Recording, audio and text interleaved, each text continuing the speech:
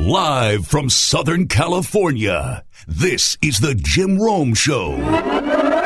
Coming into the weekend, you knew it was going to be good because of all the chaos that could happen in terms of playoff seeding, the play-in tournament, the scoring title, and everything else.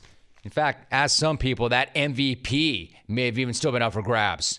But the real sign that this was going to be a great, great weekend for basketball was when Rudy Tomjanovich took a moment out of his Hall of Fame speech to shout out another legend, a legend by the name of Sam Cassell. I want to thank Sam Cassell for having big cojones.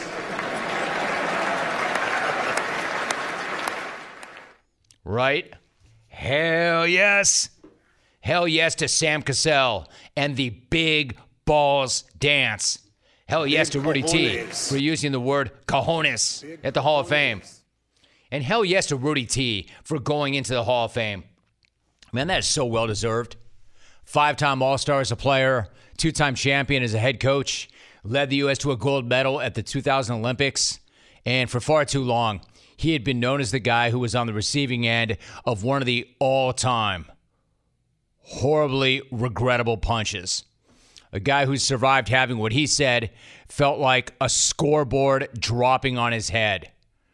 Like, I'll never forget that quote. It felt like a scoreboard dropped on my head. And now he's in the Hall of Fame, rightfully so, well-deserved, and he just dropped one of the greatest speeches of all time. Rudy T calling out Sam Cassell was nice. Rudy T calling out Sam Cassell's, quote, big cojones was legendary. It was such a great moment. And what it did was it essentially lit the Olympic torch on what was about to become a great, great weekend in the association, because that was a strong, strong day. Why don't we run down a few more things that happened?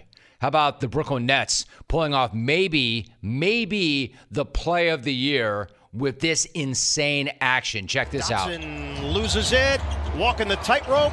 Oh, Blake Griffin! Razzle dazzle! Oh, next level! Kevin Durant, the rack attack! All right, so if you're seeing this on audio, or video, I should say, as opposed to only hearing it on audio, it doesn't begin to do it justice. I mean, it's an amazing play. An amazing play. Mike James tipping the ball away. Blake Griffin with, I mean, as much as it pains me to admit it, an unbelievable no-look behind-the-back outlet pass to Kyrie, back to James, who went off the glass alley-oop to Kevin Durant. Like, I want to say I've literally never seen anything like that in the association, college, or even on the playground. I mean, there's getting out in transition and pushing it, and then there's that. An amazing play. Now, I'm not saying a play like that means that they're coming out of the East. I'm not saying a play like that means you're going to win the East. But if you're in the East and you see guys who have barely played together doing things like that, and you know they're going to get a few days together and actually spend some time and mesh, you should be pretty worried. Or if you're Steve Nash, you'll see something like that, and this will be your take. My vantage was, we think we're cute now. Quote, my vantage was, we think we're cute now. Let me hear that one more time. My vantage was, we think we're cute now. My vantage was, we think we're cute now. That's actually a pretty cute thing to say. I agree, Steve-O. You guys are cute now. In fact, you're downright adorable now. I mean, I see you run a break like that, and I think, damn, we're delightful now. Man, you see that? Man, we're endearing. Man, we're charming. We're winsome. We're winsome. Yeah, and potentially nasty as hell. And if that's all that would have happened yesterday, that would have been enough. But that was not it. Far from it. I'm going to get into this right now and then extend it later on perhaps, but I do want to acknowledge it off the top. You check out Mike Breen accidentally shouting out the fourth meal in the middle of the Celtics-Knicks game. You check this? Randall. Noel keeps it alive, but right to Taco Bell. Here comes Parker. Did I just say Taco Bell? Oh, my God. Oh, my goodness. You must be hungry, bro. I need to get some sleep. That was awesome, actually. Breen, honored by the Hall of Fame this weekend. So if my guy's trying hard to stay awake, I get it. Long weekend. Quick turnaround. My man, get yourself a few chalupas and a nap. You've earned it. And some hot sauce in your bag. And there's that. And then there was still the matter of the seating. And again, I've got more thoughts on Breen. That was a great moment. That deserves a take onto itself. But it was so good that I had to mention it in the opening segment. Then you've got the matter of the seeding in the West and the scoring title that still had to be worked out. And Steph Curry answered a number of those questions all by himself. Steph went into yesterday's game against Memphis needing 5 points to wrap up the scoring title, so he goes for 46. 46, 9 assists, 7 rebounds. And my man was just doing really comical things like this. He flattens Steph out. He cuts back door. His three is good. I think he passed it late and just drug him all the way out. I mean, that's not just a great play. That's the kind of play that breaks an opponent and breaks the game. And then afterwards, he broke out the Baron Davis celebration for it. And you sense Curry and the Warriors moving in for a little bit of a kill here. Steph in his bag. Man, oh, man! Hello. That was no accident. That was a throwback and a nod to the greats. And Steph was in his bag. He wraps up the scoring title early on. He just keeps right on rolling. Nearly went for a half a hundy. Got the win for Golden State, and now they're the 8th seed in the West. So now it'd be a very, very, very good time for all you dopes who are questioning Steph to get out your bread, get out your fixins, get out your condiments, and make yourself a big ass crow sando. Or if you're not hungry, just get out a big red nose and a pair of floppy shoes because he clowned the hell out of you. Because according to some of you fools, this was supposed to be the year that Steph got exposed. This was supposed to be the year that Steph aged out and was washed and was not hungry enough. And that he was just lucky a few years ago. You know, all those other idiotic takes that were flying around from people who didn't know what the hell they were talking about and just trying to get you to look at them and react to them. And then you had this junk dad on top of it. You know, that he wasn't going to have Clay, he wasn't going to have KD, so defenses were going to key on him, shut him down, lock him up, and he would be exposed as not nearly the player he was made out to be. Well, you were right about part of that. He didn't have Clay, and he didn't have KD, and defenses did key on him. And all he did was become the second player in NBA history to win a scoring title at the age of 33. Yeah, you're right about this, too. He was exposed. He did get exposed. Exposed as one of the greatest to ever play the game. Ever. You hear me? One of the greatest players in the history of the game. That's a fact. That's beyond arguing at this point. Don't bring any of that hot take bullcrap debate around here. You can't argue that point. One of the best ever. He didn't need to win another scoring title to prove that. He didn't need to carry this Warriors team into the playoffs to validate anything.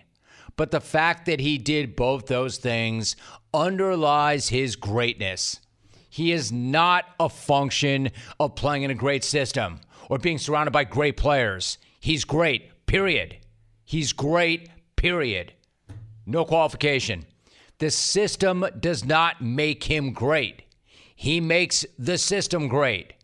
The players around him are not making him great. He's making the players around him great. He's a freaking outlier. He's what makes the system great and all the guys around him better to great. So if you were one of those people who ever vomited up that garbage, doubted him before, go ahead and apologize right now because there has never been another guy like Steph Curry. And instead of trying to crack on or discredit him for any number of moronic reasons, you should be giving him credit for revolutionizing the game because he did. And he has never looked better, coming off a significant injury and at age 33. This guy played some MVP caliber ball now. Some of the best ball of his career at a time when some idiots thought the game had passed him by. Hey, but don't take it from me. Don't take it from me. if you're one of those idiots who thinks that I'm an idiot and I have no idea what I'm talking about, maybe.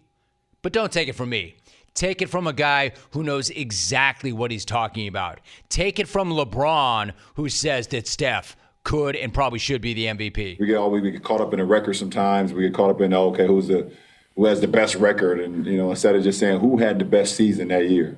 And Steph has had, in my opinion, the best season all year. In my eyes, he's played the best basketball all year round. Strong praise. Does not get any stronger than that, in fact.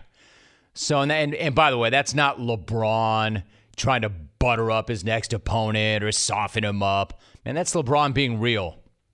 That guy's not throwing that compliment around unless he means it.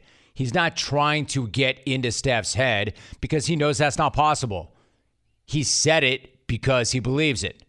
Now, the truth is, nobody's going to rip the award out of the Joker's hands. But I would have zero complaints if he did.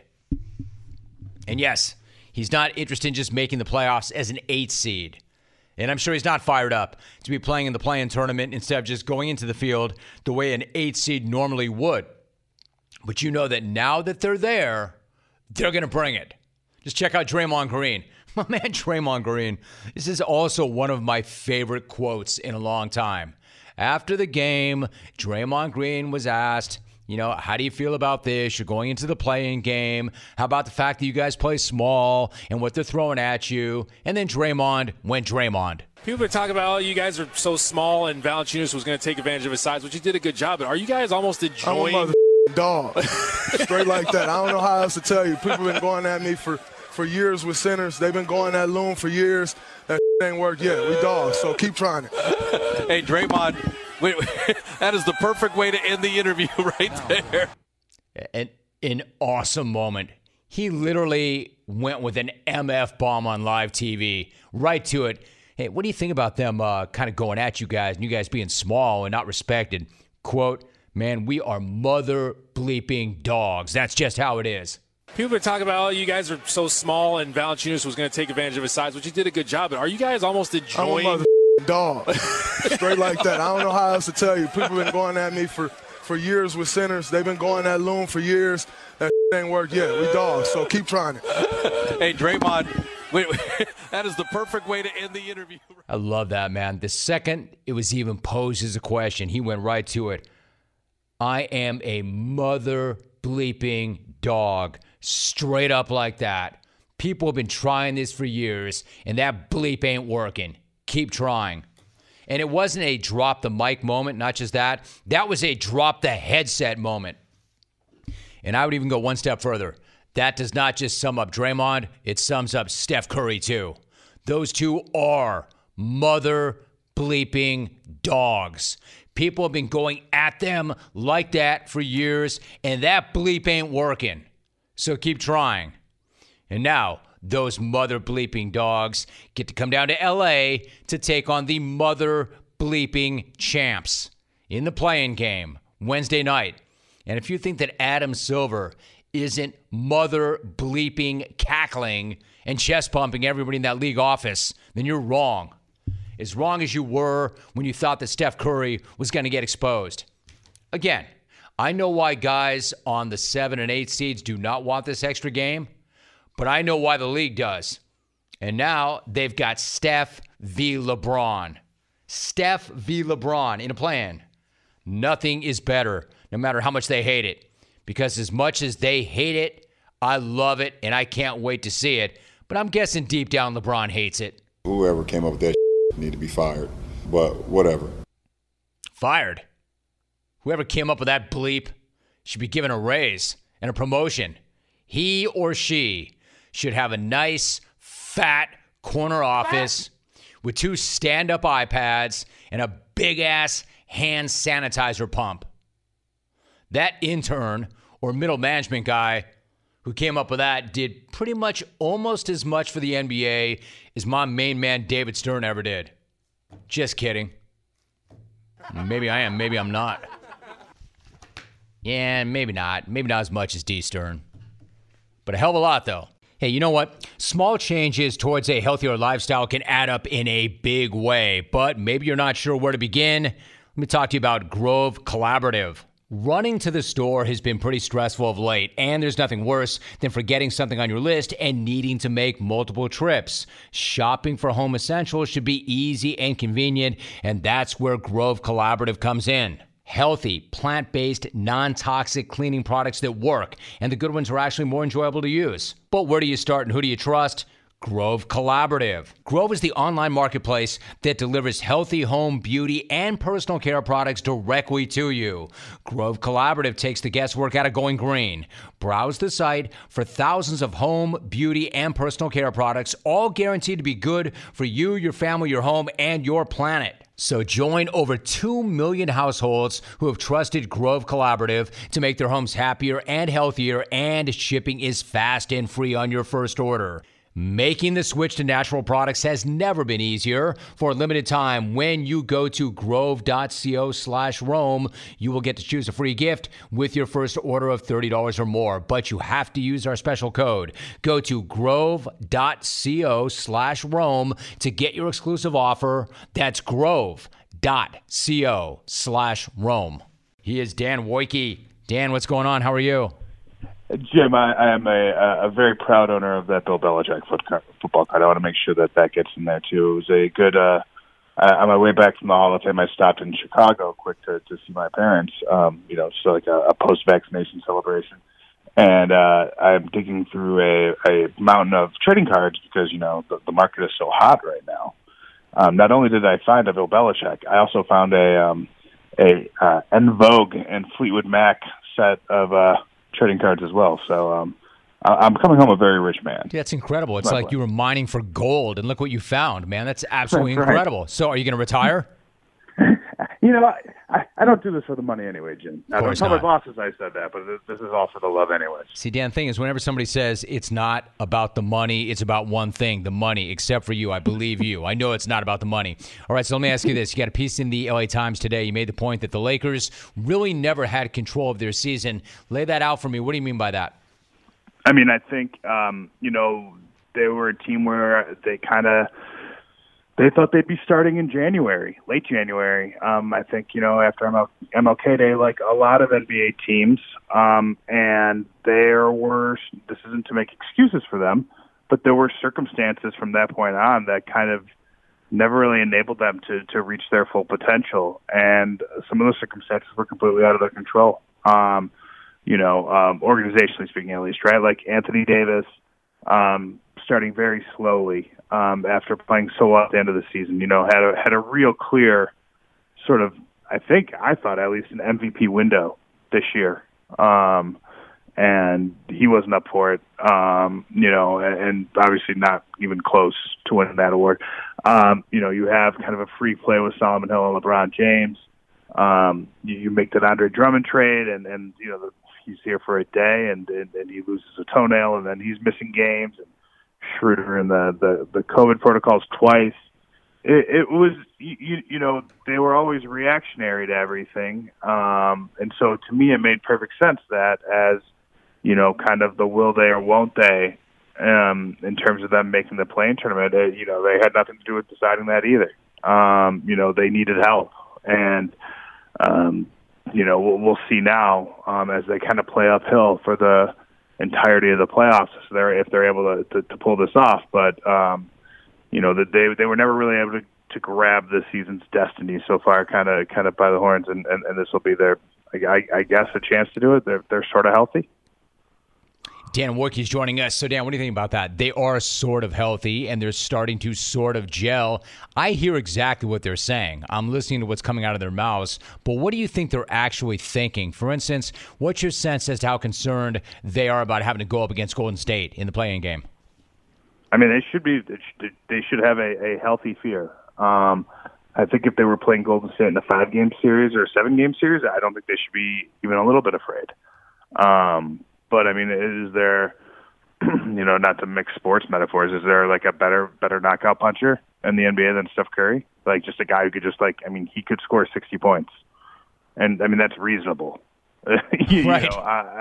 It's not like some just like total, like, well, anything can happen 60 points. It's like, it's pretty easy to talk yourself. I mean, he just had 46. in a win yesterday. So that's scary. It should be scary. Now, look, they'll be favored. They're at home. They'll be at home. They have a little bit of a safety net even if they lose. But to me, yeah. I mean, they're frightening. I mean, really, if we're being honest, right? The only other more frightening team that you could probably see in the play-in tournament is the Lakers, which is why it's kind of a fun matchup, right? Is that you do have, not only a healthy Lakers team, but one that should be at least moderately fresh.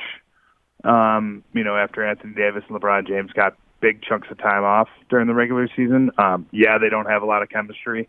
They certainly don't have any on-court continuity, but they've got more talent than maybe anybody else in the Western Conference. And so, I mean, we saw it yesterday. It certainly seemed like a lot of teams were kind of doing what they could to make sure that they would avoid the Lakers. And so we should be cognizant of that when we talk about, how afraid teams are and stuff like that, or how afraid the Lakers should be of the Warriors. I mean, everybody's pretty afraid of the Lakers, it seems like. But, I don't know, standing across like Steph Curry, like that would make me nervous. For sure. I think you made a great point when you say, hey, look, it's not unreasonable to think this guy could get 60. That's not just something you throw out there. I mean, he could get 60. I'm looking at the line right now. It's kind of curious. Lakers are -4.5. So let me ask you this. If you had to call your shot right now, Dan, who's coming out of the West and who's coming out of the East? Oh, my God. I know. I wish I had a good answer for you. And I think that's honestly like kind of the exciting part of this postseason is that, like, to me, you can make really good arguments. I mean, I think like without like getting like, I think maybe Utah in the West, and the argument for Utah is that like we've got 72 games worth of data. They've been really good but look, they've got their questions too. Donovan Mitchell needs to come back. He needs to prove that he's healthy. They don't really have a chance without him. But that offense has been great. We know obviously the defensive sort of pedigree and like this is such a weird season, so why not have kind of like a weird team be the crew that represents it? I think it's Brooklyn in the East. I really truly believe in talent, which is why I'm tempted to say the Lakers. Honestly, is that you just kind of roll with whoever's got the most talent. But it's really the West in particular is. I mean, you can make in my mind like pretty much compelling arguments for, the Suns, the Clippers. It's hard to see Denver with the Jamal Murray injury, but I mean, I could talk myself into Portland. I could talk myself into Luka Doncic getting hot for 4 weeks and carrying a team. I could talk myself into Lakers figuring it out. I'm sure I missed somebody, but it's. The Western Conference to me, it's as level as it's been in a long time, and that's why I'm really looking forward to the next month or so, just because I think we'll finally get answers to questions that I've had since probably January. I think it's all reasonable. And before you go, Dan, the weekend was not only about seeding for the playoffs; it was also the newest class being inducted into the Basketball Hall of Fame. You were in Kentucky for that. Obviously, Kobe Bryant was inducted, but was a huge part of the weekend without being there. What do you make of how that was handled? I thought it was well done. It's being in the room while that happened. You hear it in Kevin Garnett. Like I really heard it with Tamika Catchings and really heard it with Tim Duncan. As you hear people talk about like it's their life's work, and Jim, you're a Hall of Famer. Like I mean, it's proud. It's your life's work that you're kind of digesting and you're reflecting upon and there was a lot of emotion in that. I think because, I mean, it was a little awkward and sad because you're sad that Kobe Bryant is not here for those things. You're sad that he wasn't there to give a speech, whether it was to go like full MJ and just nuke like anybody who's ever been sort of an enemy or anything like that, or to kind of be gregarious and self-facing. Like, I don't know. I think you would have done well with it.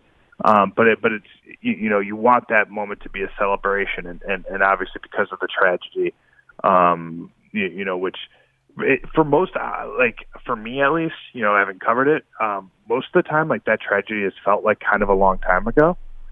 It felt very recent, I would say this weekend still, like kind of seeing everybody together and seeing kind of how that wound is still so open for so many people. That kind of made it difficult to navigate. But it was a nice event, and and I think having never covered one before, it was cool to be in the room. I could watch Tim Duncan talk about Greg Popovich forever. Like, that was great. And like I said, I thought Tamika Catchings was awesome. It was nice. I could watch Tim Duncan talk about anybody forever, because that would be great, because he rarely spoke when he played, right? Whatever this guy wants to talk about, I'm into. Yeah, it all feels so new. Yeah, no, you're right. Dan Wojcicki covering the Lakers and the NBA for the LA Times, a panelist on our daily TV show back in the day. That's when I got to know him, and I knew that he would end up doing what he's doing right now, just killing it. And the owner of a Bill Belichick football card. Hey, man, don't lose that thing. You're holding a lottery ticket. Take care of that thing, Dan. I'm waiting for the card grading system to come back up, and I want to make sure that's a Gem Mint 10. That's nice job. Hope. Hey, you want to hear something absolutely amazing? Discover matches all the cash back that you earn on your credit card at the end of your first year automatically, with no limit on how much you can earn. Now, how amazing is that? No limit. In fact, it's even more amazing when you consider all the places where Discover is accepted. 99% of places in the U.S. that take credit cards, that's where. So when it comes to Discover, get used to hearing yes more often. Learn more at discover.com/yes. Discover.com/yes. 2021 Nielsen Report. Limitations do apply. In its existence, I planted my flag here on this show, and I made a bet on it. And I said, I like it. And I know other people are going to like it, and we're going to learn it, and we're going to talk about it. David in Houston was not one of those guys. If you really want to see a slugfest, watch the classic fights. Watch Robinson against any one of those guys, Sugar Ray Robinson. That's real fighting. This is just a sign of how society is decaying. It's not fighting. It's two guys, they throw punches, then they get on the ground and hump each other. It's disgusting, Jim. It's not, by the way, it's not two guys. It's also two guys and two ladies, but it's not two guys or two gals who, quote, throw a couple of punches, then get on the ground and hump each other. And it's disgusting, Jim. An all-time call. So you ask me, I check out this weekend's action, UFC 262, a lightweight title fight between Charles Oliveira and Michael Chandler. Perfect illustration as to why the sport is so amazing. I mean, that fight was incredible. The entire fight was incredible. Now, again, having said that, getting to the main event for some viewers might have been very, very difficult. Let's just say the fights leading up to Oliveira and Chandler were not for cyclist Brad and his crew. And I'm not saying they're wrong. You remember Brad. Brad was the dude who emailed the program after Chris Weidman had his leg snapped in half a few weeks back. And for the record, that's really not for anybody. Like, if you like that sort of thing, then you're a little too much even for me. I'm just saying they know what they signed up for, and I know what I signed up for every time I get one of those pay-per-views. It could happen. But Brad, you'll recall, set the jungle ablaze by saying that he could never get with a barbaric sport. And then he warred humanity on the way out the door. Let's just say Brad was not getting converted on Saturday night. Joaquin, however, our famous emailer, and his dudes in their affliction shirts and long khaki pants were absolutely loving it. I love him. Wherever Joaquin is. I don't know what happened to this guy. You know, Joaquin, his dudes, and their ladies with their ocular discharge. Yeah, well, they won the night for sure. Because between a legend's arm snapping, a dude going shell-shocked on his feet like Mortal Kombat, and then 5 seconds later stumbling over, and Tony Ferguson, dude, Tony Ferguson's knee popping, and him still refusing to tap. It was bleeping intense, even for that promotion. And it was amazing. I enjoyed it. I can understand where maybe Brad did not, and how it's not for everybody. But Brad did miss why so many others not named Joaquin love that sport. Because no other sport in the world could really offer up what happened in the Oliveira-Chandler Championship Fister. A couple of dudes scrapping for Khabib's vacant title. Two dudes, mind you, who have worked their entire lives with different approaches and different backgrounds to finally get their shots at the UFC strap. Michael Chandler. I already laid out his story in part, but you might recall he had been a longtime champion in another promotion. A guy who always looked on at the world's premier organization, wanting to test his skills against the best in the world. The other guy, Oliveira, a man now, but really he joined the UFC as a kid back in 2010. He turned pro at age 18. A dude who's had so many ups and downs throughout his time in the octagon that it took a 2017 loss to Paul Felder for things to finally start to click. This guy at one point was 10-8. The Phenom was 10-8 overall, and it was easy to wonder at that point if he was ever going to figure it out. Then he hits his stride, starts to realize this enormous potential, and he had won 8 straight entering Saturday night. Now, the fight Saturday night lasted just over 6 minutes, but it was bleeping intense. It was an amazing 6 minutes. Michael Chandler, as I mentioned, who I've spoken to a number of times, went in and did exactly what he said that he would do. Apply pressure, bring the fight right to Oliveira, right at him. In other words, the very things that got him a title shot in the first place in just his second UFC fight. A lot of that. Extremely powerful dude. Powerful physically, powerful mentally, and he just knocks the guys the hell out. He was giving him the hands. Oliveira countered his pressure by shooting a double leg. Chandler catches him in a guillotine, and the fight for a second looked like it was over. I mean, intense as hell. I'm thinking, holy crap, Mike is going to finish this freak. It's over. It's freaking over. Chandler is going to win this thing, and he's going to do so by submission in the first round. But then it wasn't. Oliveira slipped out of it and got Chandler's back. Now, if you know anything at all about MMA, and you know anything at all about the UFC, and Charles Oliveira, he is a submission artist. He is one of the best finishers in the entire sport. At that point, even Chandler fans knew that he had no chance. They knew he was done. 4 minutes left in the round, and Oliveira had your guys back. And he's an absolute wizard in that position. Once again, the UFC's all-time leader in wins by submission. He gets a body triangle on, and his arms are cinched under Chandler's neck. Lights out. Shut it down. Let's go home, right? Never, ever underestimate the heart of Michael Chandler. Dude gets out, and then he makes the Brazilian pay. This is all still going on in the same first round. And then just starts letting the hands go. With 2 minutes left, he dumps Oliveira, and he goes for blood. Honestly, again, I thought he had the fight won. I thought the referee was going to jump in. And I'm thinking to myself, man, I can't believe this. My dude is going to be the new lightweight champion of the world. What an amazing story. What an amazing fight. First round's not even over. Somehow, some way, Oliveira stays active enough. The buzzer sounds. He survives. But you can tell he was hurt and wobbly and shaken. And he did not look good stumbling back to the corner. I don't know what the hell happened in that 1 minute. I mean, I saw it. I watched it. I heard what they were telling their fighter. But I don't know what the hell happened in that 1 minute between those two rounds, because he nearly lost in the first and he did not look good when he got back to his corner. But then the second round began. Alvin hit it. A standing ovation for the athletes here in Houston as round 2 gets underway. Chandler working off of that jab early. Oh! Knocked down for Oliveira now! Now a knee to the body for Charles on the right hand! Chandler returns it! Now Chandler is down! Charles Oliveira is the undisputed UFC lightweight champion! Congratulations! My goodness!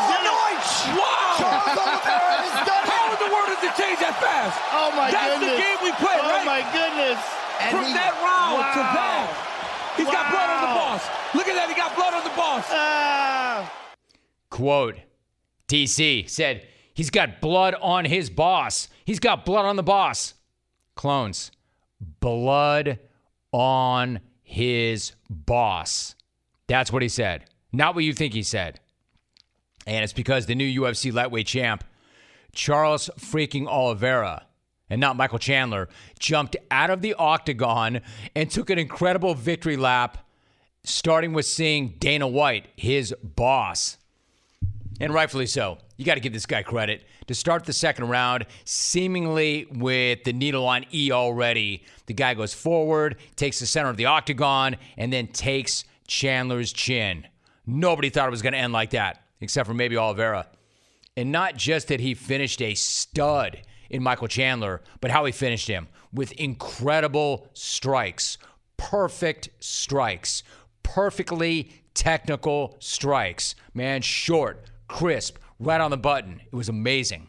Like I said, the entire fight was amazing, and the entire fight ended 19 seconds into the second round. I mean, that really was the sport at its absolute best.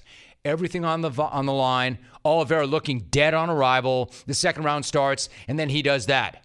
You can hear even the announcers say, it's incredible. That's our sport. That's how quickly it can change. And then for all of you questioning Oliveira's power, you can't do that anymore because it's not often that Michael Chandler gets finished. He's usually the dude dusting others. Again, that is the amazing thing about that sport. It was over. Man, it was over. Chandler had won. His entire life was going to change. He was spectacular. His life's work was on the biggest stage for all the world to see. Give him his strap. Let him enjoy the fruits of his intense labor. And then yet 19 seconds later, it had completely flipped in an instant. Only in MMA. It's insane. And what a tough, tough loss for Michael Chandler. You know that's going to eat at him for a long time. However, my man, he's got a different mindset now. Most men would break. He was already pushing positive thoughts out and already said he had a new goal, that he would get that strap back within 12 months. We'll see if that happens. I don't know if that will happen. I don't know if he'll get the opportunity, but I know he will do everything in his power to make that happen. What an incredible fight that was, Alvy. He's got blood on the boss. Look at that. He got blood on the boss. Clones, boss. Blood on his boss. Boss. And now the boss has got some tough, tough decisions to make. Who does Charles get next?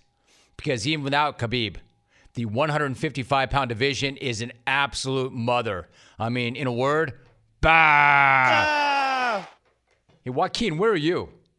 Where are you, Joaquin? It used to be that I could never even mention the UFC or MMA at all, and I could count on you coming in.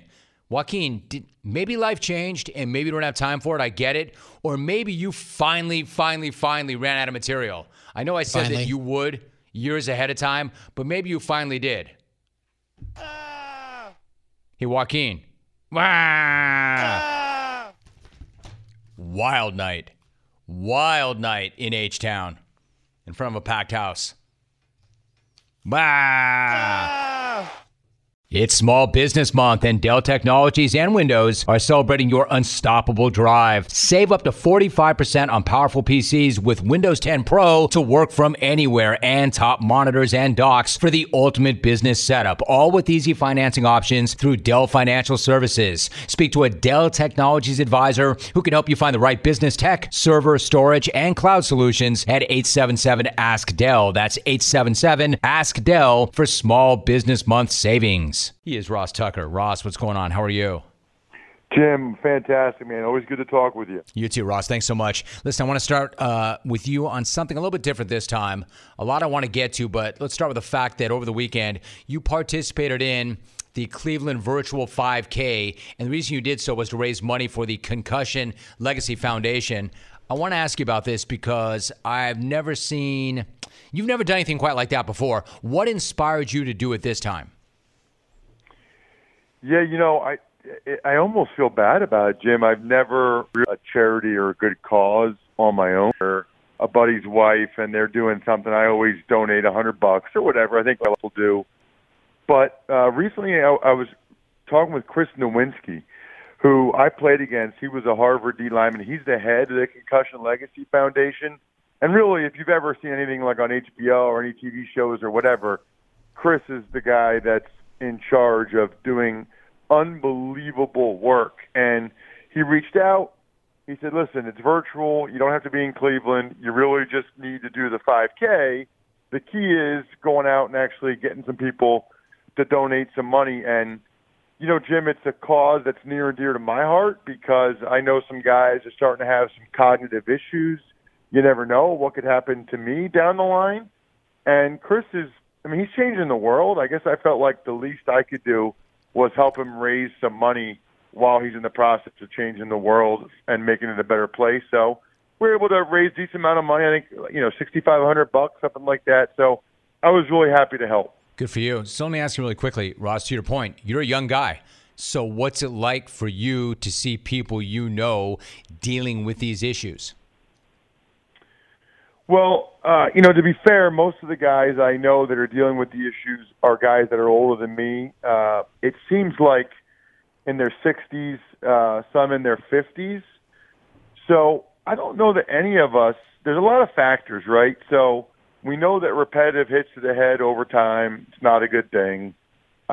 It's been described to me as sort of like smoking cigarettes where, you know, there's people that can smoke a pack a day and they never have an issue. There's people that smoke, you know, one cigarette a day, they end up getting lung cancer. So you don't really know how it's going to manifest itself in you individually. But, you know, we see Tunch Ilkin, the voice of the Steelers, has ALS. Steve McMichael has ALS.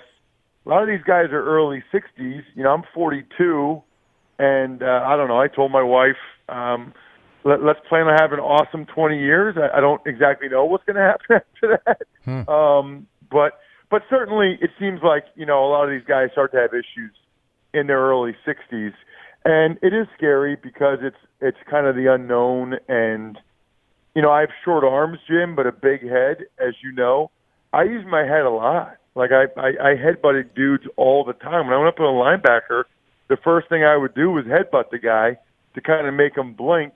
But back then, from, you know, 12 years old to 2008, you know, my 7th year in the NFL, you know, we just didn't know what we didn't know at that point. So, look, that's nothing I can do about that now. What I can do is I can walk around a track 12 and a half times to raise some money for the Concussion Legacy Foundation so they can continue the advanced research. And they're getting real close to being able to diagnose CTE in living people, which would be huge. Ross Tucker joining us. Ross, I so appreciate your thoughts on that. And I know the listeners were like, okay, yeah, we got it, Rome. Can you move on to football? And yes, I could. But I do want to follow up on something you just said. When you said to your wife, hey, listen, you know, I'm 41, early 40s. Let's have an amazing 20 years. Like, what was her response to that? She understands. She's aware enough of the potential issues that she's aware that, and she's talked with some other wives, and so she's aware that, you know, at some point there could be issues. You know, we're obviously hoping that there's not, but she's aware that that's a possibility, and so I think she appreciates and understands why I really want to max out our next 20 years. Whatever that means, right? Whatever, you know, we all in life have a certain amount of quality time left. I don't care if you're 85 years old, 75, 65, 55, whatever. I just want to make the most of that quality time left. And by the way, Jim, like, let's just say I get to 62 and I'm having no issues and I'm totally fine. And hopefully that's the case. I'll still be happy I tried to max out the 20 years before. Bet. I mean, that's how everybody. We all should. Anyway. We all should. Exactly, Ross. And I appreciate your thoughts on that. And we all should. We should all be trying to max out whatever time we have left because, not to be morbid, but I don't care whether you play in the NFL or not. We never know when it's our time. We should try to max out every single day, every single hour, and make it our best day and live our best life, of course. But I do appreciate your thoughts on that a lot, Ross. Ross Tucker joining us. All right, Ross, so let me move on to some football. You recently spoke to Matt Nagy, and you talked with him about the selection of Justin Fields. What did he tell you about the process of drafting Fields? Well, what I thought was most interesting, Jim, is, you know, there became this whole narrative about Fields leading up to the draft where a lot of people in the media would say, I have no idea why he's falling. Like, what? Why is he falling? I don't understand. There's nothing wrong with him. He's a great prospect. And look, he's a really good prospect. But I asked Matt Nagy about the Indiana and Northwestern games because those are the games that people brought up a lot. You know, when you talk to people who actually studied the tape, those are the games that they brought up, and he acknowledged it. I mean, he said, listen, those are the games that people bring up. He took some sacks, had some interceptions, some decision-making. You know, he spun it into a positive and discussed how Justin was able to handle that adversity, the way he conducted himself on the sideline. Ohio State still won those games, and obviously it didn't really dissuade Matt Nagy. They traded up to get him at number 11. Bears fans are excited, and they should be. But it's just, to me, it was like, here's the guy that loves him so much, he traded up to get him, and he even acknowledges the guy had 2 bad games. So people are like, why wasn't he the next quarterback drafted? Well, you know, we know what Trevor Lawrence is, Jim. And then, look, I mean, Zach Wilson had almost a perfect year. I mean, he had almost a perfect season. Mac Jones had almost a perfect season. Trey Lance didn't play. So you have Lawrence is, you know, the guy we talked about for 3 years. You had 2 guys that almost threw a perfect game this past season. You had another guy that didn't play. You know, out of the 5 guys, Fields is like the only one that, you know, showed a couple of flies in the ointment, so to speak, last season. We're talking to Ross Tucker. I agree with that. I think that makes sense to me. I think the guy's got tremendous upside. I'm really excited to see how he does, but I think it's fair to question, you know, like what was going on? Why did he drop? Well, there might be your answer. Now, you also made a really interesting point last week, Ross, about the Eagles and Jalen Hurts. And you said that if the Eagles were to go 9-8 this season, for instance, you don't know that they'll get the clarity that they might be looking for from Hurts. Lay this out for me. I mean, like, what does he have to do, and what kind of a season do they have to know that this is, in fact, the guy going forward? Well, it's funny because I went on a show and they were asking me after the Eagles' schedule came out, because I do the Eagles' preseason games, what I thought their record might be. And I think, you know, we went through it game by game, and it ended up the Eagles being 9-8, which I think is realistic, by the way. I mean, there's a lot of people out there because of, you know, trading Wentz, et cetera, that feel like the Eagles are going to have a really bad year. I mean, Jim, they're pretty good up front, both sides of the ball. They clearly are not conceding anything. I mean, they signed Ryan Kerrigan today, a 32-year-old DN to a 1-year deal. You don't do that if you don't think you have a shot to win your division.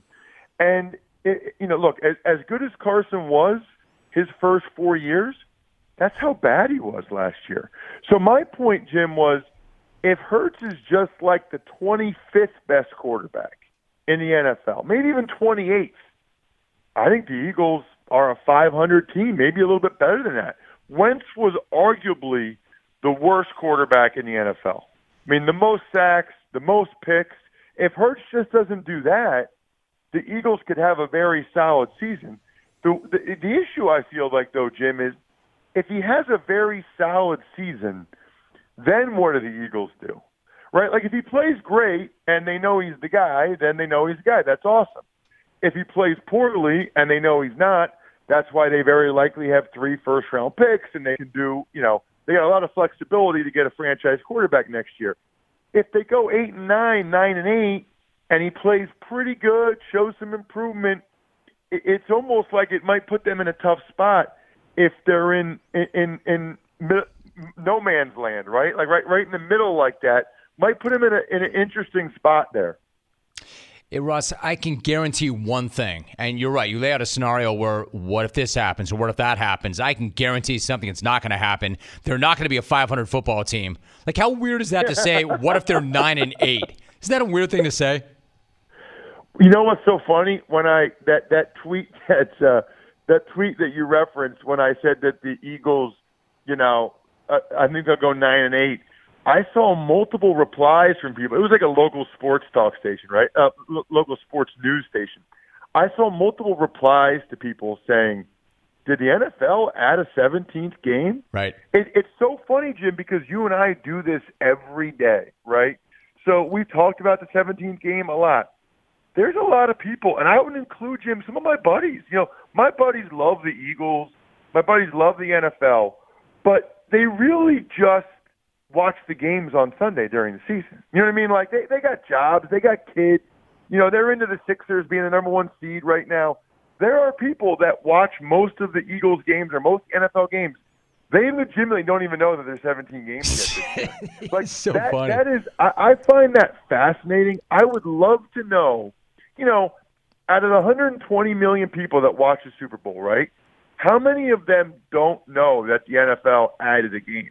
All of them. A lot of them don't. Most of them. All of them. Everybody except like the 30 people we know who host shows and podcasts. Yeah, it's really funny. It really is. Hey, really quickly, Ross, like the NFL schedule dropped last week. When you were playing, how much did it matter who you were playing and where and when you were playing them? Like, you know, it's become like this cottage industry right now. But as a player, how important was it to you when that thing dropped, and how closely did you look at it? It's so funny that you say that, because I literally had Warren Sharp from Sharp Football on the Ross Tucker podcast today. And he's the best guy in terms of breaking down the schedule when he says the Bears play 6 teams with extra rest, other teams play 0. I mean, he's got it down to a science. Jim, we never talked about any of that. I never heard any of that. You know what I would look at? I would look at when the bye week was, and then if there was a Thursday night game or whatever, back then we played Thanksgiving, I'd look for that. And because I wanted to know what weekend I had off to see if I could go back home to high school game or my college alma mater.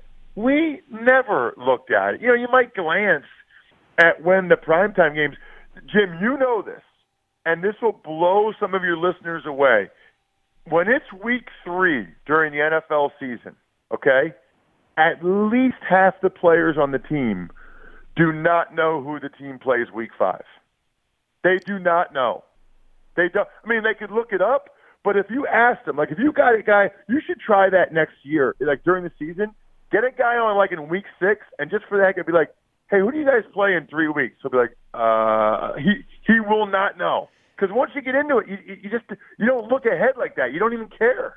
I mean, like, Ross, is it because guys are oblivious and they're not tactical and they're maybe not as professional? Or is it because coaches are constantly hammering into their heads, hey, man, you know, stay in the process, stay in the moment, be present, be where your feet are? Is it anything about that, or guys just don't really know and really don't care? Well, so the fans, right, the fans need to buy the hotel room, or they need to know what tickets they're going to use. They need to get the logistics. Like, there are no logistics for a player. You you take the team plane to the game and you play. So they don't need to worry about it. Yes, I think part of it is the coach, but the first game is the only one the coaches ever talk about. It's the only one you point to. You do know who the opener is. And you'll have a buddy of yours text you and be like, hey, that Dallas game on Monday night in November is going to be sweet. And you'll be like, you'll give him a thumbs up emoji text back, just to end the conversation, because like you're like, yeah, bro, like what are you supposed to say to that, right? I love that. Up. But it doesn't really matter. It just like, and maybe part of it, Jim, was because I was always battling either for a roster spot or a starting spot. But even the start, like, I mean, you would just be amazed. Like, even like the guys that are stars, they just don't really care that much or look at it. It's not productive. It's not conducive to success. Looking ahead later on in the year, you know, what's conducive to success is what you do every day on your show, which is you grind and you dominate. That's the same thing that players do. Like, they're concerned. Like, if I was a player today, I'd be concerned about my inside hand against the bull rusher. Like, that's what matters. Getting better with my inside hand against the bull rusher, who we play, you know, playing Cleveland in week 10 is the least of my concerns. It's amazing. What a great analysis that was. Ross Tucker joining us. I'm already late. I'm already getting heat and pressure from the guys across the glass, whatever. And really quickly, what's more offensive? The thumbs up sign where a guy effectively is saying, hey, man, I don't want to talk to you, or no response where you can at least pretend like they didn't see it? No, thumbs up is fine, because thumbs up's like, okay, he's not that into it, but like at least he replied to me. The no reply thing, I think I've never been a no reply guy. I think it's so disrespectful. Like, you got the text, bro. And don't come back at me with, you're too busy. You think you're busier than me? You think you're busier than me? I mean, like, everybody's busy. You just don't care enough. So, no, thumbs up is fine.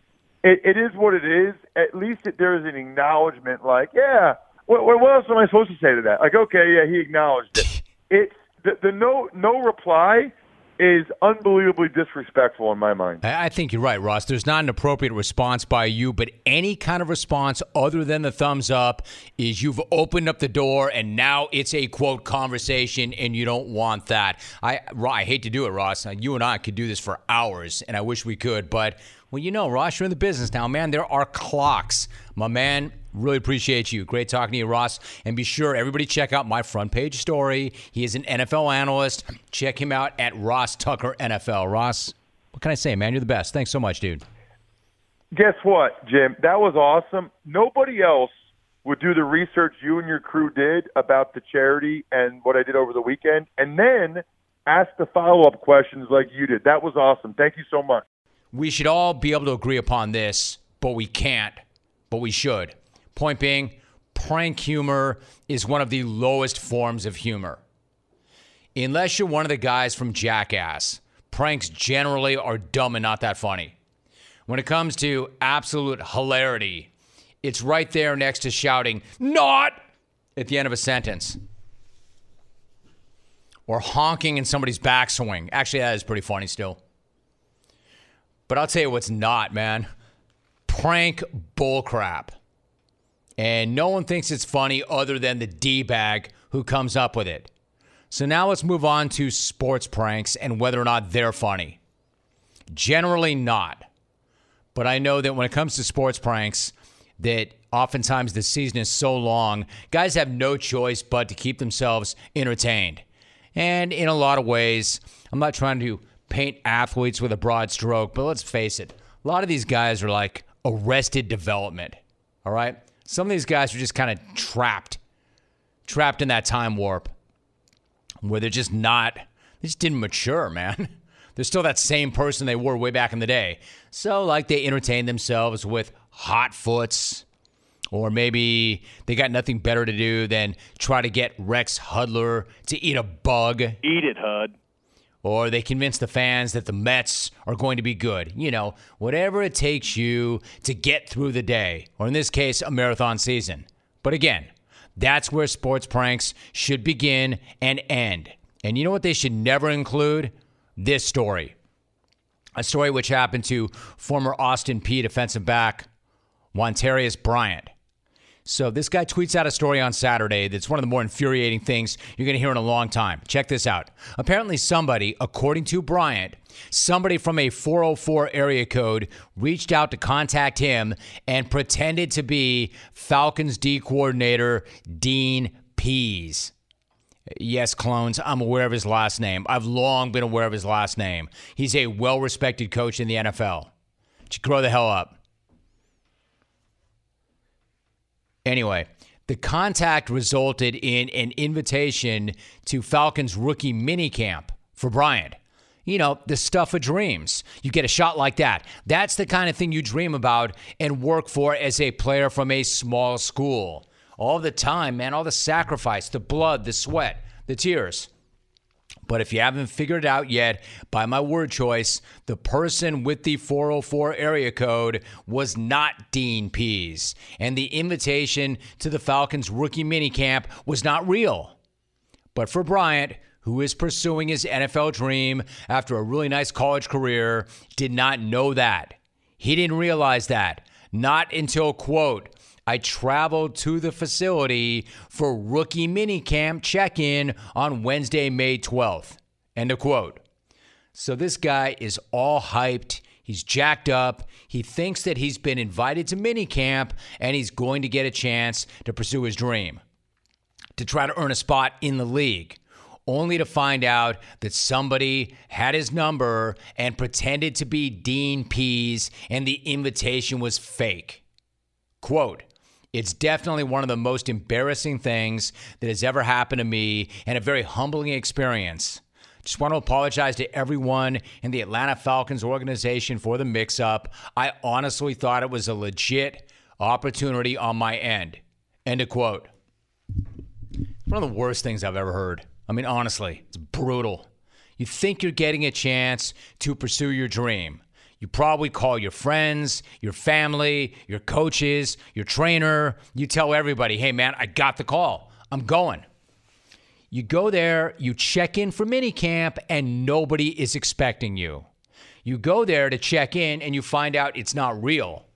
Man, you get your heart ripped right out of your chest, and you're embarrassed, and it's not even your fault. I mean, I'd call it a gut punch, but that doesn't begin to do it justice to me. You know what? It's not a gut punch. It's a cheap shot. Man, it's dirty pool. It's bad. Really bad. And not only that, but the least funny thing ever. Nobody's looking at that like, oh, ho, ho, ho. Yeah, dude, that was funny, man. Good one. Like, what kind of an a-hole does something like that? Much less gets off on doing something like that. And then what is Bryant supposed to do with something like that? Go find that guy? Break his face? You can imagine that he'd want to, but that's not how he's handling it. He's handling it like a boss, all class, taking the high road. He said, quote, I do not know or understand why this happened to me, but I do know that everything happens for a reason. Yes, this was heartbreaking for me, but just another stepping stone that I'm not afraid to admit or overcome.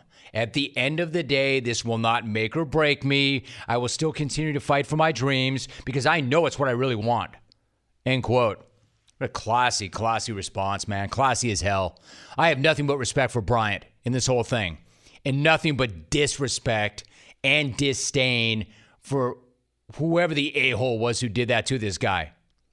And let me say what Bryant won't say.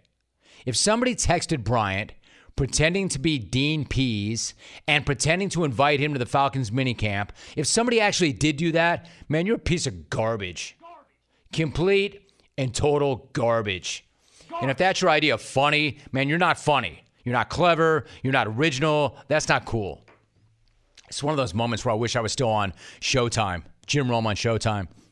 Because then if that did go down like that, I could give you the words I really want to use in this moment. But if you did this, that goes so far beyond a jerk move. Man, if you want to prank somebody, man, fill their car with popcorn, wrap plastic over the toilet. But you don't mess with somebody's dreams the way somebody allegedly messed with this guy's dreams. Not cool. And it goes way beyond jerk move. That's a D move right there. So if you did something like that and you're sitting at home right now laughing about that, like, yeah, man, look how pissed Rome is. Got 7 minutes out of Rome, too. You're not getting over. You're just showing the world that you truly are a loser in life. Do something like that and you're telling the world, man, life is kicking my ass up and down the block. Then again, it is much easier to jerk with somebody else's dream than to actually do the work required to realize your own dream. Am I right? Nothing cool or funny about that story. In fact, it's brutal. Just brutal. 1-800-636-8686. What's next? Are you going to get the phone number to some little kid in an orphanage and say, we can't wait to bring you home? You're our new son. Psych. We hate kids. We're not doing that. Come on. What's next? You going to call somebody up on a transplant list? Organ transfer? Organ transplant? Hey, you know that kidney that you've been looking for and waiting for? We're a perfect match. You can have mine. Psych. Why the hell would I give you my kidney? I don't know you. Come on, man. He is Pierre McGuire. Pierre, it's been a moment or two. It is so good to have you back. Pierre, how are you? I'm doing fantastic, Jim. Great to talk to you. Listen, great to talk to you. Sorry I'm a few minutes late coming in, but better late than never. You were on the call. I want to jump right into it. You were on the call for Game 1 of Minnesota and Vegas. What do you make of the manner in which Minnesota showed up, held Vegas without a goal in regulation, and then went on to win in overtime 1-0? It was kind of a carryover from what happened during the regular season. They played 8 times, and Minnesota won 5, lost 1 in regulation, and then got 2 loser points. So it's kind of what happened during the regular season, Jim, when you really think about it. They relied on real good goaltending from their entire team when it came to defensive concepts. And I think more than anything else, their coach was not overmatched by Peter DeBoer, the coach of the Vegas Golden Knights. I thought Dean Evison did a fantastic job with the Minnesota Wild. So when you put it together, a hard-fought game, a real good game, an excellent game, and I thought something that's going to lead to a very long series between these two teams. It was a great game. Now, they've done very well against Vegas all season long. Vegas did finish tied for the most points in the regular season, but Minnesota did match up well and play them tough. Let me jump to the next thing, Pierre, quickly. The Islanders beat the Penguins 4-3 in overtime.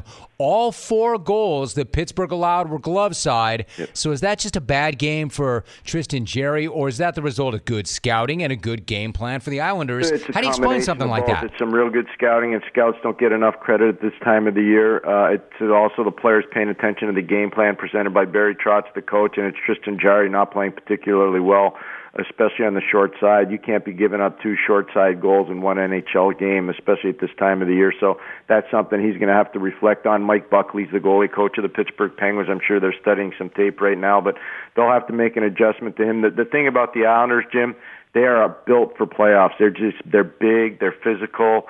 They're tough to play against. In-zone coverage is fantastic. Neutral zone play is really good. They block a ton of shots. They're just a hard team to play against. Pierre, you are locked in. Is this you pretty happy about this time of year or what? How happy are you that playoff hockey is back? How happy are you that playoff hockey is back? How good does that feel? It feels fantastic, Jim. I think the biggest thing is just see what our players have gone through to get to this level. I'm really impressed by how they've kept it together. This was probably a season unlike any season any player's ever experienced because of the way that the division play was and the fact that you played in your division 8 times. You were doing more like baseball series than regular hockey series. Hockey players are creatures of habit. They're used to being in a rhythm. This kind of season took them out of rhythm, but I thought they all handled it fantastically well, and I thought their behavior, especially away from the ice, was fantastic. Pierre McGuire is joining us. Of course he is. It's the postseason. Pierre, I was really anxious to see the start of Tampa Bay in Florida. Tampa Bay wins 5-4 on Braden Point's game winner with just over 70 seconds left. Just how good was that game? That game was outstanding, and the biggest thing is getting Nikita Kucherov back. I mean, Nikita Kucherov made a gigantic difference in that game. He scored twice, had an assist. Their power play was in fuego. That's a big thing. In Florida, it's going to have to play much more discipline if they want to win that series. They're going to have to make a goaltending decision. I don't know which way they'll go, but they're going to have to make a goaltending decision in Florida. I'm not sure they're going to stick with Bobrovsky, and if they don't stick with Bobrovsky, who are they going to decide to play? So that's going to be something for Joel Quenneville. But that is going to be a heck of a series, very physical, very fast, lots of goals. The tail of the tape, though, that leads a little bit of a favorite status to Tampa. They are the defending champs, and they have Andrei Vasilevsky in goal, and he's really good. And they're dangerous on that power play. Pierre McGuire is joining us. Pierre, what about Boston going into Game 2 tonight against Washington off an overtime loss to the Caps in Game 1? How important is it then for Boston to make a statement and a stand this evening? They have to, and one of the things Boston has to do is they've got to neutralize the depth players of the Washington Capitals, and I'm talking about Lars Eller, who's a very good depth player for the Washington Capitals. I'm talking about Nick Dowd, who got the game-winning goal in overtime, Carl Hagelin, who's won Stanley Cups in Pittsburgh, and the biggest thing is a kid that played at Andover. And you know, you watch him play and you say, man, oh man, how did this guy not play at a higher end school? But when you watch all their players play, and I'm talking about the Washington Capitals, there's a purpose to their game. They're really physical. They're nasty to play against. They're hard to play against. And that makes it, you know, I think one of those things where Boston's going to have to match their physicality. And if they don't, then it's going to be a real problem. Garnet Hathaway, by the way, is the name of that player that I wanted to tell you about. That's just done unbelievably well. A kid out of Andover that played at Brown. Right. Pierre McGuire joining us. Pierre, St. Louis is at Colorado this evening. You are on the call for that. Yep. What are you expecting to see from that matchup? The speed of Colorado has to be neutralized by the physicality of St. Louis, and if it's not, then it's going to be a problem. Nathan McKinnon had 14 points this year, the best player for Colorado. He had 14 points against St. Louis during the regular season. That's something that St. Louis is going to have to try to control. It'll probably be a matchup between Ryan O'Reilly, Jim, and Nathan McKinnon, and I would tell you that Ryan O'Reilly can handle that matchup, but it's the players around McKinnon, whether it's Gabriel Landeskog or Mikko Rantanen.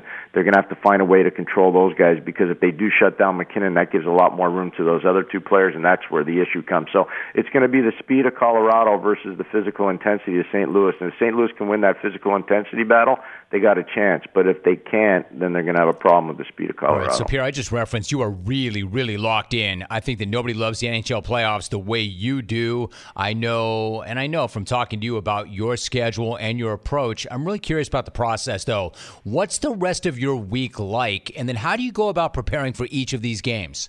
Okay, well, yesterday I was in Vegas, as you said, took the red eye back east. I'm working in the studio with my partner, Johnny Forsland, tonight, calling that St. Louis-Colorado game. Tomorrow, I'll leave my house at 5 o'clock in the morning. I'll fly to Pittsburgh. I'll do the Pittsburgh Islander games with Johnny tomorrow. Fly back on Wednesday, do Colorado-St. Louis Wednesday night in the studio. Thursday, I'll be on Long Island to do Islanders in Pittsburgh.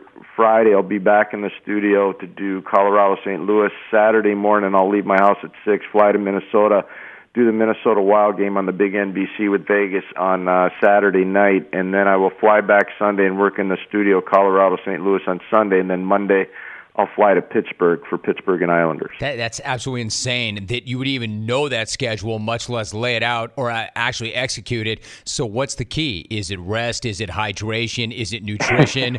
I mean, what exactly is this? Being a good boy after games, making sure you get to the gym every day, hydrate as much as possible, and eat lots of vegetables and pasta. How's that? Yeah, that's good. Pierre, I was going to ask you about the gym because I know that's part of the process. So during the pandemic, how were you getting your workouts in? What kind of workouts were you doing? Peloton, Jim, I'm an addict. I'm a Peloton addict. I can't, I don't know who the founder of Peloton was, but I can tell you one thing. It has been an amazing thing for me, and I'm grateful for it, and I love being on it all the time. I do the same. What kind of rides do you do? How long are your rides? I do 45-minute rides or 30-minute rides, and then I, compound the 30-minute rides with a lot of upper body work and things like that. So I've got some favorite instructors. Who? Hannah Frankson. I like Hannah a lot. Hannah Corbin, I like her. Emma Lovewell's really good.